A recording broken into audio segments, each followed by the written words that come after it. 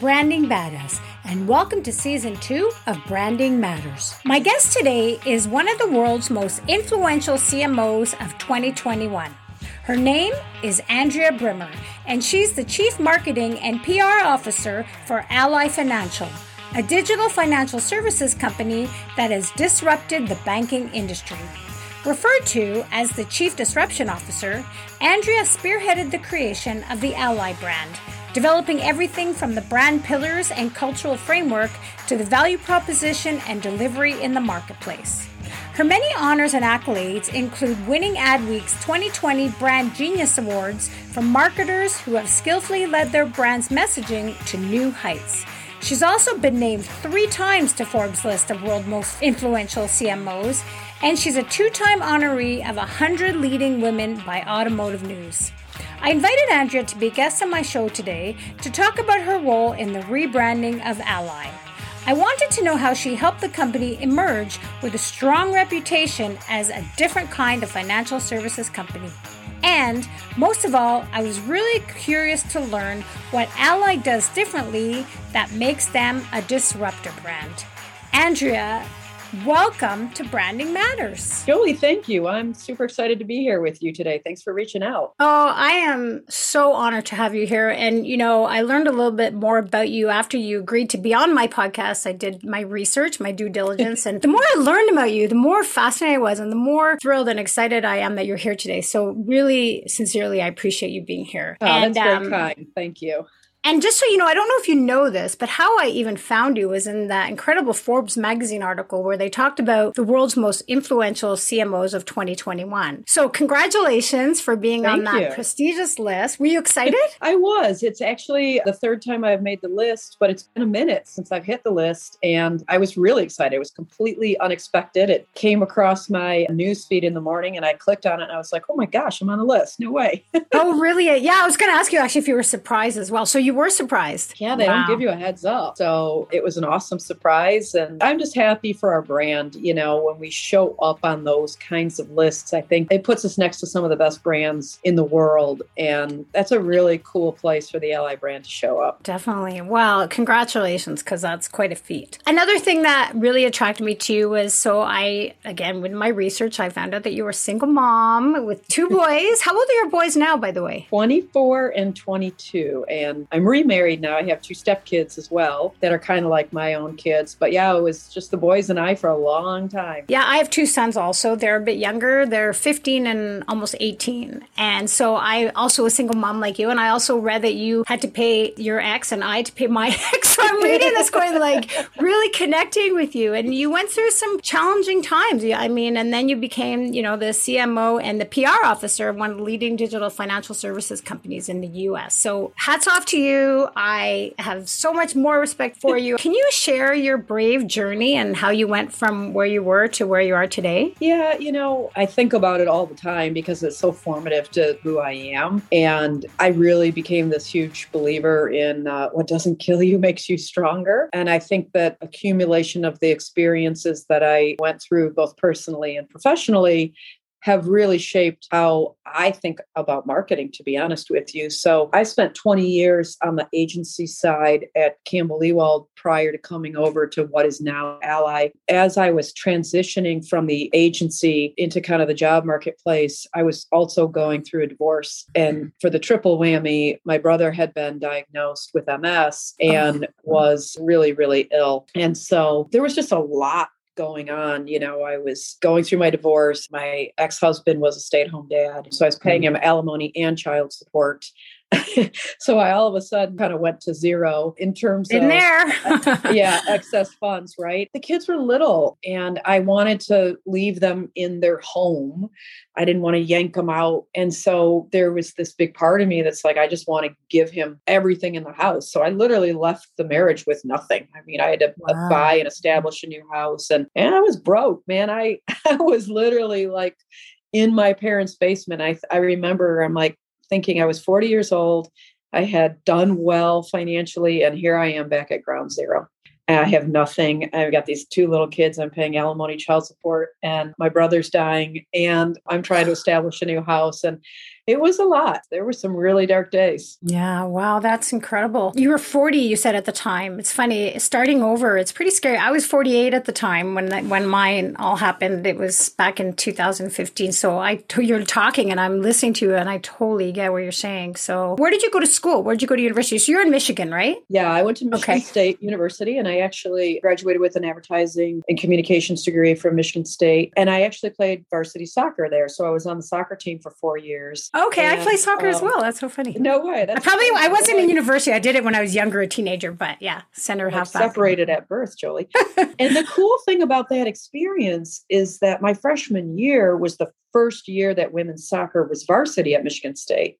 There were only 2 other teams in the Big Ten that had varsity teams. And so we would play exhibition matches against the other Big Ten schools. And then we worked with them to petition their athletic boards to make women's soccer a varsity sport. So that was really like my first, I think, experience of coming together to empower women and make change. And once I got a taste of that, it was exceptionally thrilling and just really empowering, and something that I knew I wanted to do with my life and with my career.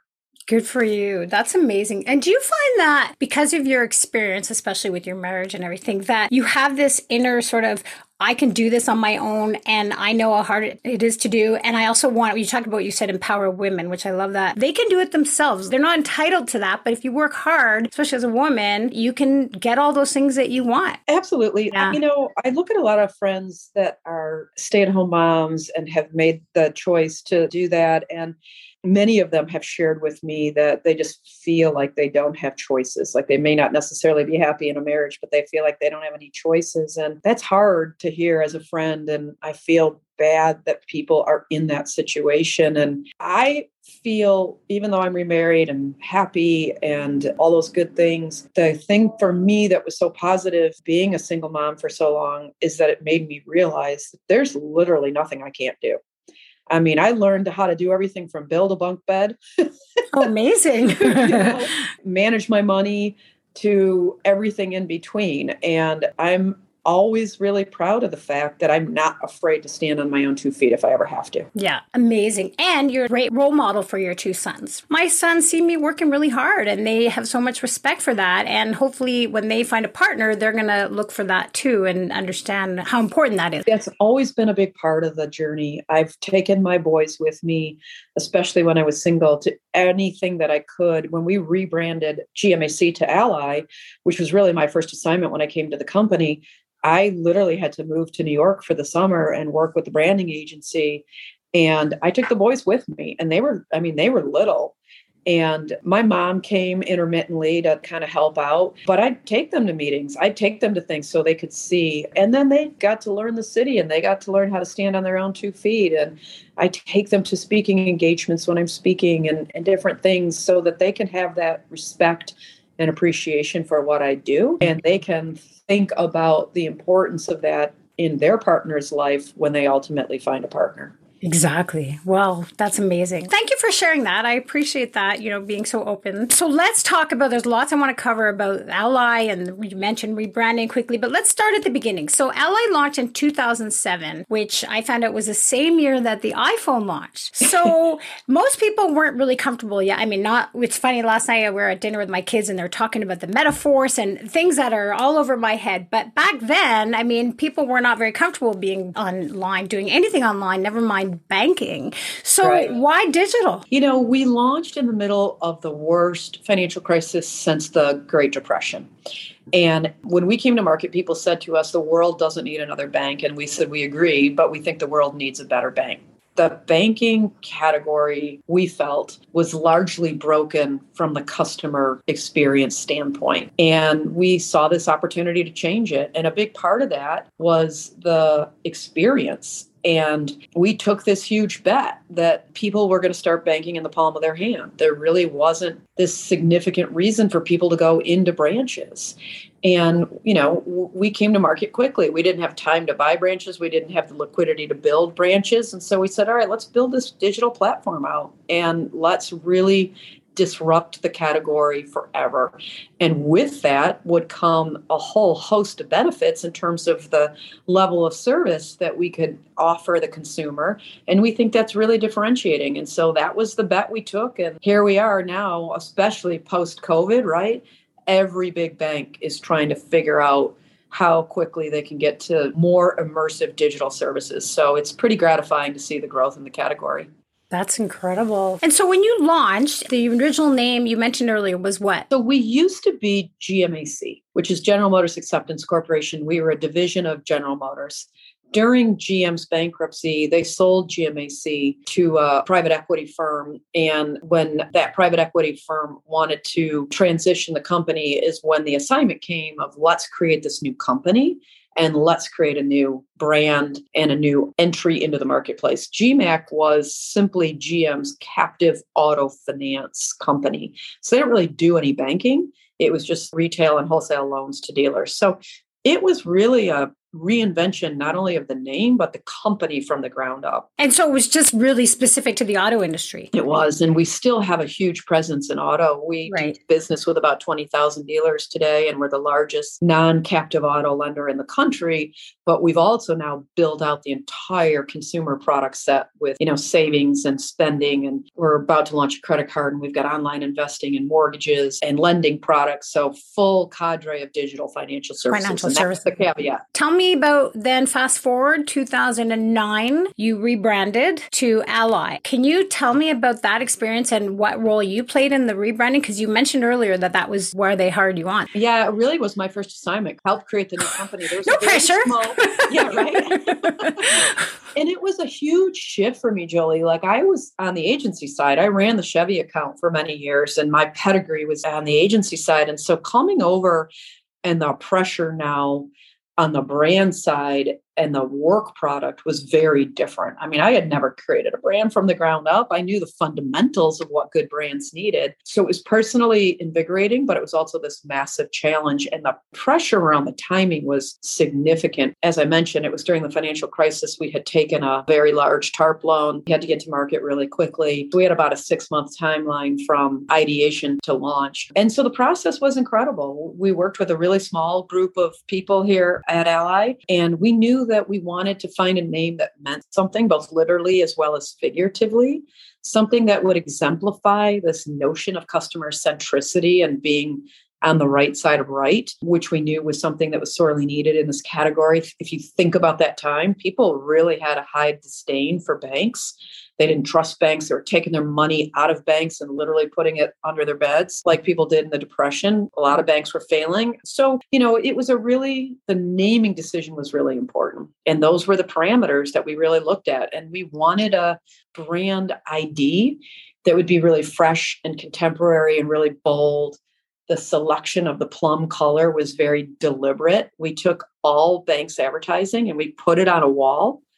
And we noticed that every bank was either red, white, or blue, or some combination thereof. And so we thought plum would really kind of burst through. So everything was really deliberate, from the logo design to the color to the name, to the way that we came to market. Wow. You mentioned experience and the Ally experience. And so when I was doing, again, my research that I like to do, I thought it was really interesting how your first campaign, correct me if I'm wrong, but I think your first campaign was all about being able to explain it to a child. Can you talk about that campaign and tell me the methodology behind it? Yeah, we knew we had this huge challenge because we had to figure out how to get people to send their money to an internet bank.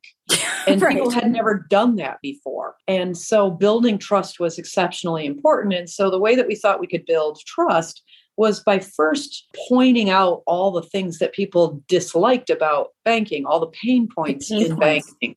And so we created what we called the Kids Campaign. And the idea behind the Kids Campaign is that we had kind of a main character who represented big banking.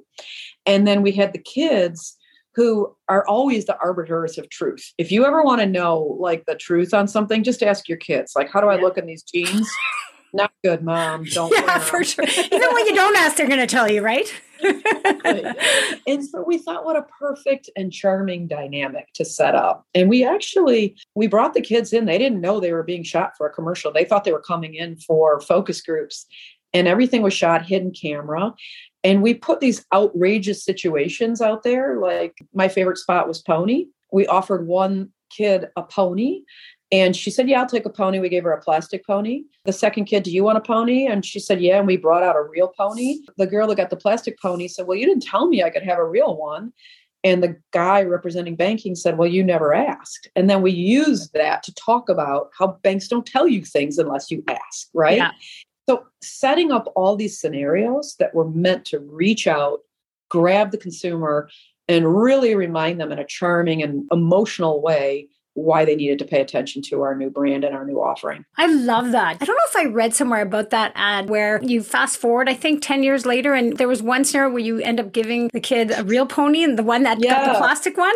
So we had 3 different spots that we shot. One with a little kid who wanted a big toy truck, and we gave him a cardboard truck instead. And he was really mad. And then the pony scenario and a couple of others. And we did get some negatives from the campaign because people thought it was mean to do to the kids. And so on our 10-year anniversary, we went and found the kids that were in the spots. Yeah. And they were now like 15 and 16.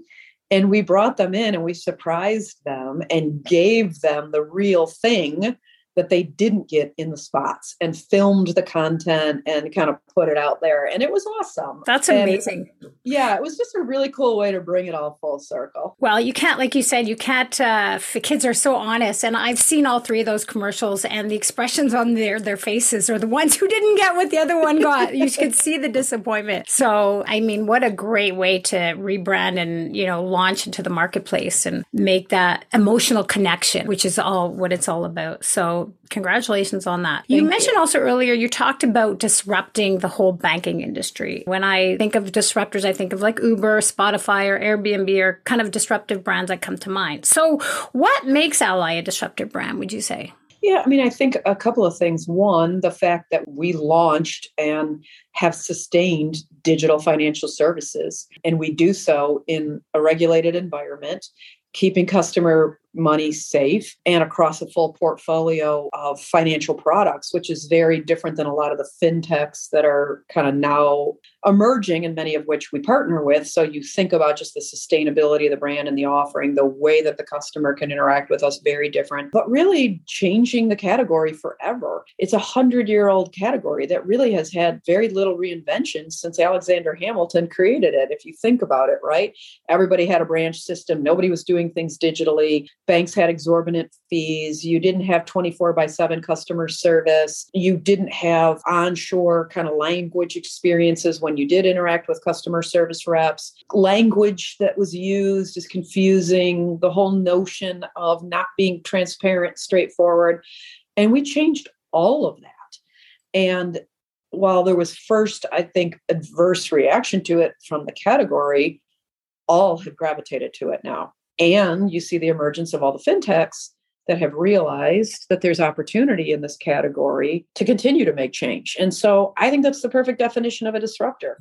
You see an opportunity to change the status quo, and you push against it, and you create inertia for the betterment of the customer. And that's what Ally has done. And taking a huge risk too. What do you say? People think, oh, you can be a disruptor by just doing it differently, but it's also risky. Because it's very risky. What we did is we put ourselves in the shoes of a consumer. This is one of those business moments that you'll never forget, right? There was a small group of us. We were in a conference room. This was before we launched, and we plotted out this graph. And on one axis, it was high value all the way to low value. And on the other axis, it was easy to execute to difficulty to execute. And we just said, all right, shout out everything you hate about banking. And we all said fees, ATM fees, and lack of 24/7 service, and no websites, and on and on and on. Then we plotted those things on this graph, and then we put a circle around the things that we said, okay, those will have the most impact. So when we launched with very high rates. We launched with 24/7 service. We launched with no ATM fees and no exorbitant fees really across the board. We moved all our call centers onshore. We changed the model in terms of how we rewarded our call center advocates to first touch resolution as opposed to number of calls answered. We created things like dejargonators so that when you're on our site, you could roll over a confusing financial term and it would break it down in plain English. Oh, really? Oh, wow. Yeah. We made a rule that none of our ads could have disclaimers, that if you couldn't explain it in an ad without a disclaimer, then you weren't being simple enough in your articulation. All those things built trust with people because we went out there and we literally had an ad that said, we want to make money with you, not off you. We were honest. We're a for-profit company. We want to make money. We want to have revenue, but we don't want to do it on your back. We want to do it with you. We want you to make money too.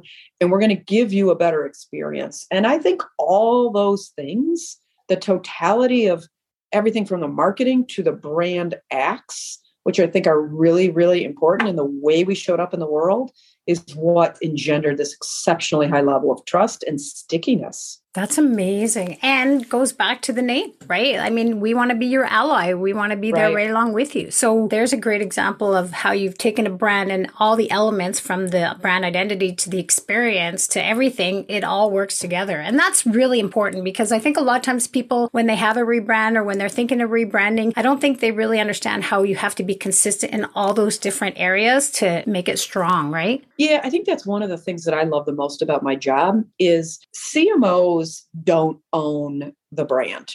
The brand has to be shared and believed in across your organization at every level. Our tagline is do it right. It has been for a long time. It's also one of our brand pillars. If customers are having lousy experiences with our call center advocates or can't get into our website on a consistent basis, that is not doing it right. I don't control those things, but the people that are on those teams believe as deeply in the value of this brand and believe as deeply in the notion of do it right as I do. And they fight every day to bring those things to life the right way. And I think that's been our secret sauce, is that the brand promise is well understood and well articulated internally as well as externally. Our 10,000 plus teammates kind of come to work every single day with that concept in mind. I can't tell you how many meetings I'm in where somebody will say, well, we can't do it that way because that's not doing it right. It's part of our lexicon. It's part of our belief system. It's the way we are evaluated and rewarded. And so all the pieces work together. And so it makes the brand sing. And I think that's just a huge differentiator for us. Definitely. I've heard you say, I think it was to Google. You did a presentation to Google a couple of years ago. I did. That was amazing. And you mentioned about using brand as a weapon. And I love that. Can you elaborate on that? Yeah, I stole it from my boss, actually. I got to give JB some credit. Maybe weapon's not a good word these days, but in a positive way, it's this notion that brand can be a powerful force for the trajectory of your company. And that if you have this strong brand that's a catalyst for growth, that's kind of nurtured and protected and invested in and is consistent and defines the way that you think and act and the culture you create, that it's the most powerful asset that a company can have.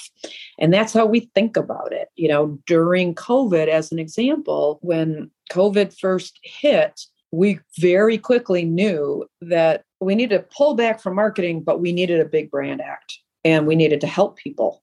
And we very quickly came to market with the most comprehensive COVID relief package of any financial services company. We suppressed for 4 months for anybody that requested it. They didn't even need to tell us why. They just need to go online and say, I want this. We suppressed their house payments for 4 months, their car payments for 4 months. If they had loans with us, we waived all fees. So if you said, I need a new debit card, we would overnight it to you at our expense. And then we went one step further and we looked across the entirety of our portfolio of customers and found everybody that had a negative balance with us. And we put that money that represented the negative balance in their account as a gift for them because we knew they had negative balance, that they were suffering. That's amazing. And so that's using brand as a weapon. It generated an incredible amount of goodwill that allowed us to pull through just unbelievable momentum in the marketplace. And we had so many people saying, even people that weren't customers, that said,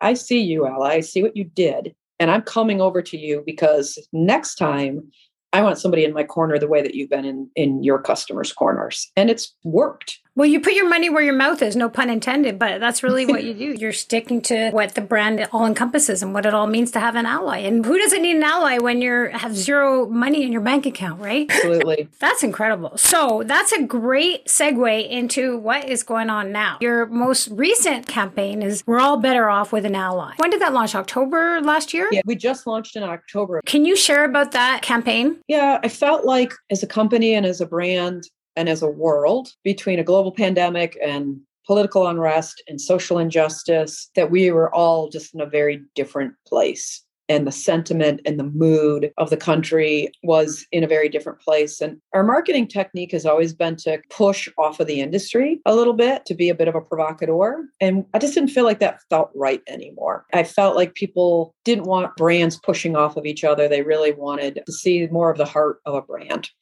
And so we came up with this idea that allyship has never been more important than it is now. In fact, I think allyship was the word of the year picked by dictionary.com recently, which is kind of interesting. Allyship? Is that what you called it? Allyship. Oh, yeah. okay. And being an ally for people. And so we realized that what we did is we were a true ally and that everybody in life is better off with an ally. And our brilliant agency, Anomaly, came up with this incredible campaign where they realized there's a lot of words in the English language with ally in them. Historically, heroically, phenomenally. It goes on and on and on and on and on. And so we launched this campaign that demonstrates how ally shows up in almost every situation in your life and how every situation in your life kind of needs an ally or needs financing or finances. And everything ends with this idea of you're better off with an ally. So it's this perfect combination of things coming together. And when we saw it, it was one of those, holy cow, why didn't we see this before moments? Yeah. Like it was sitting there in front of us the whole time. The idea is the name and always has been. And no one else can take that from us. You own it, right? We own it. Yeah. So can you share a little bit about the campaign? I mean, what kind of things have you done since you launched? It was the biggest campaign launch in our history. In addition to just a bunch of beautiful film work, a 60, a bunch of 30s. We also did spectacular outdoor. We have 600 plus outdoor boards up all over the country. We did some really interesting things from an outdoor standpoint. We're on the side of Ferris wheels and we're on buses all over the place. We're on boats cruising up and down the Bay of Miami with video billboards. We've got murals all over the country, wild posting. So the campaign comes out beautifully in that medium. And we've used the words and the images a really interesting way. We shot the campaign. Every scenario shot is a real scenario. There's no actors. It's all real people. So the director that we use, Daniel Mercandado, who's brilliant, actually goes out and captures real moments. So the emotion that you see in the campaign is real, whether it's proposals to a kid getting braces on. We've done amazing things in terms of the idea of better off with an ally to life. So we were in New York a couple of weeks ago and all day long, we surprised people. So we paid for everybody's tickets for a Broadway show and gave them a free meal. We went into a hospital and bought everybody that had babies that day, all their diapers for a year and some other supplies. We went and paid for everybody that skated at Rockefeller Center. They're skating that day. We went into diners and picked up everybody's meals, but we didn't reveal who it was. And we used this hashtag totally covered. ALLY. There's that ally again. Yeah. And then people had to go in and use the hashtag to reveal who paid for their activity or their meal that day. So really unique things. And then something I'm really proud of, we partnered with Warner Media and we just launched the Milestone Initiative with them, which is this opportunity to create space for diverse creators in the comic book industry.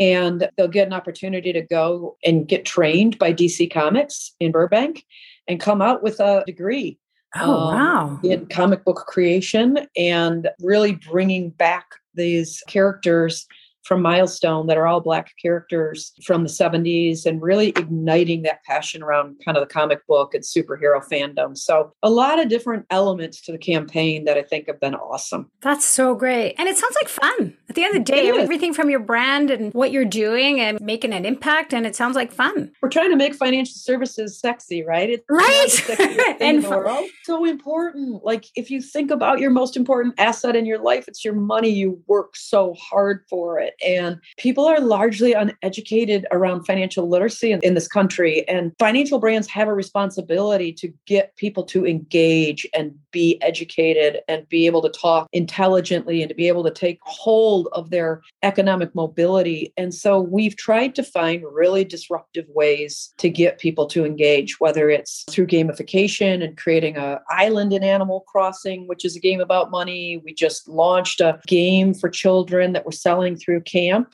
Tree Topple that teaches elementary aged kids financial literacy. We created a world within Minecraft called Fintropolis. It's got over 2 million downloads. Wow. It's aimed at kids your son's age. It teaches them financial literacy within Minecraft in a fun way, and everything in between. And so we try and have fun with how do you get people to pay attention to something that's kind of scary and sometimes boring for people. Well, I think it's uncomfortable too. I don't, there's certain topics that people tend to stay away from around the dinner table. And one of them is money, right? People aren't comfortable talking about it, whether they have too much of it or they don't have enough of it. And everybody has a different relationship with money, right? Growing up, whatever your family history is and your parents' relationship, it tends to go on to you. And so there's all things going on there, right? Like psychologically when it comes to money. What's interesting, Julie, is that is so true for our generation. If you think about Gen X and boomers, we're private. We don't talk about our money. But if you think about millennials and Gen Z, they openly talk about their money, how much they make, how much they have. Think about the rise of, even just on platforms like Reddit and TikTok, the conversation that's happening around money, seeking input and information from other people. And so I think as digitally native brands, we have to recognize that it is a critically imperative conversation, but there's more openness than ever before with the target that we want to attract. And we have to find ways to help educate and to help people get excited about getting real information. Part of, I think, the dynamic is, especially on a lot of these platforms, many of these kids are taking advice from people that don't know anything about money, investment advice and other things. And so it's better to get it from a safe source, which obviously can be us. We think there's a great role for us there. That's so true. And I love that you said you're getting into the gaming world. And so you're talking to them in their language, you're reaching where they are. My son, it's funny, you talk about my son's age, my 15-year-old, he's already talking about, when he's a millionaire, not if, but when he's a millionaire, when he's going to do this. And he's so driven on that. And I think a lot of that does have to do with social media, and he follows a lot of people and he's pretty motivated. Okay, so I would love it if you would share maybe some valuable tips or some advice for someone who's listening who might be thinking about rebranding. Why would somebody rebrand? Why would a business rebrand? And then what are some really important things to think about when you're in the rebranding process? Yeah, I would say in terms of why would somebody rebrand, consumers are inundated with brand messages. The average consumer sees over 3,000 brand messages a day. The media landscape and ecosystem is more complex than ever before, and people are on digital overload. And so as you think about rebranding, you have to think about, is your brand resonating? Is it reaching out? And is it grabbing people? And is your brand communicative about what you do or what you stand for?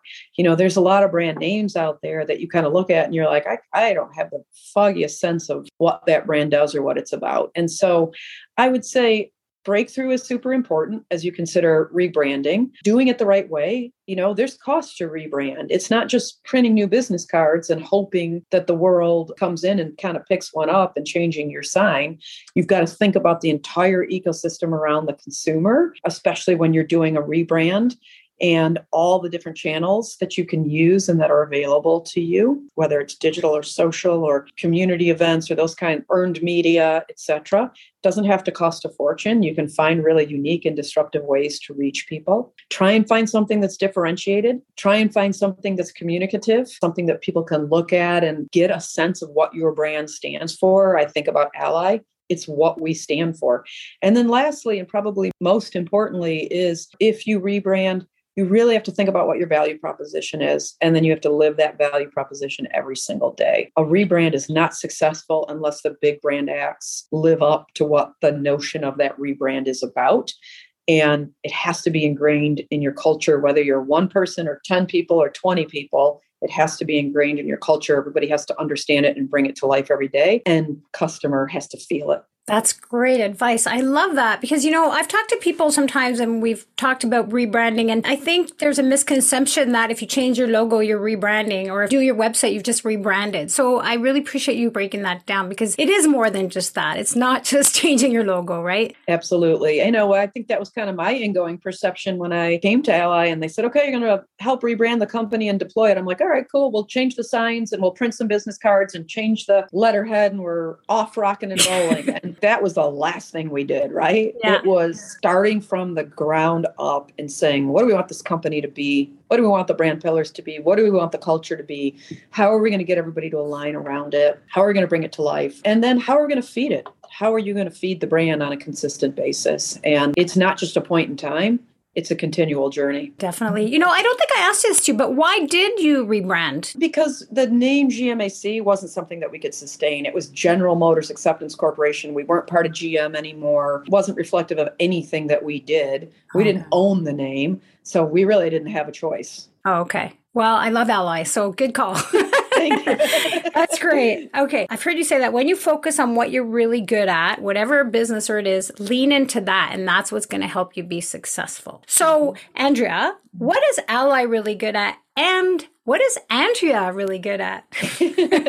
What Ally is really good at is putting the customer at the center of everything we do, bar none. It's how we were created. And it's how we make every single solitary decision today, customer first.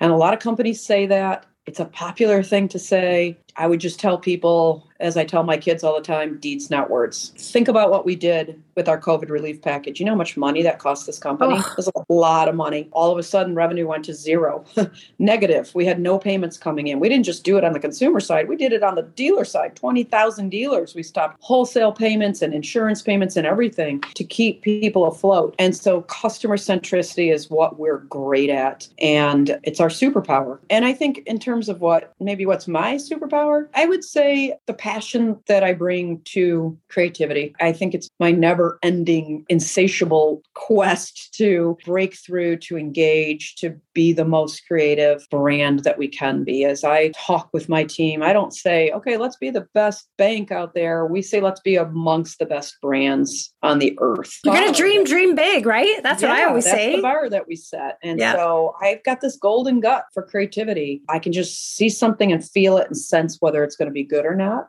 And I think that's kind of my superpower. I love that. And I think you're right. I mean, that's why you are where you are. And also, I mean, CMOs, they usually don't stay at a company very long. What's the average time a CMO stays at a company? Like 18 months or 40, something? Yeah, right. I think it's a little higher now. It's 40 months. In fact, jokingly, my boss a couple of months ago screenshotted an article that said average CMO tenure is 40 months. And he just sent me that. And then a few minutes later, he said, don't worry, Brimmer, you're safe.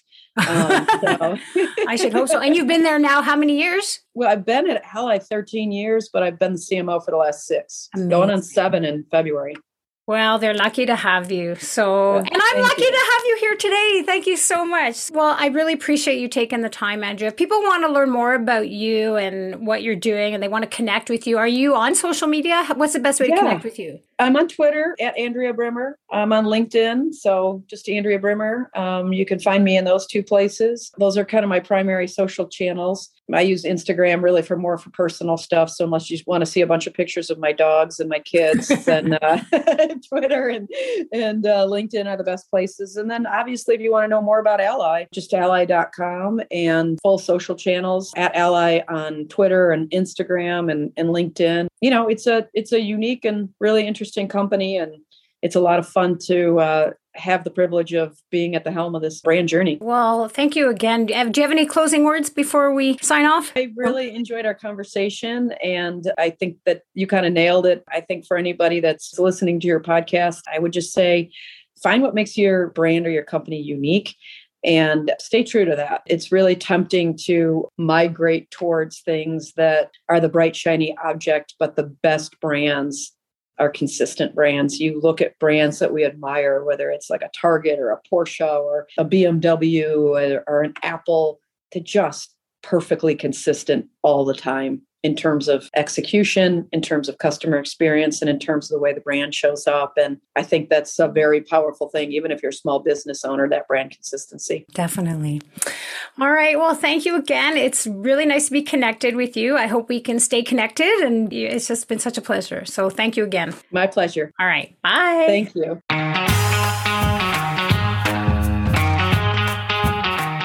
And there you have it. I hope you enjoyed the conversation and maybe learned a few things to help you with your branding. But most of all, I hope you had some fun. This show is a work in progress, so please remember to rate and review on whatever platform you listen to podcasts. And if you want to learn more about me and what I do to help my clients with their branding, feel free to reach out to me on any of the social channels under, you guessed it, Branding Badass.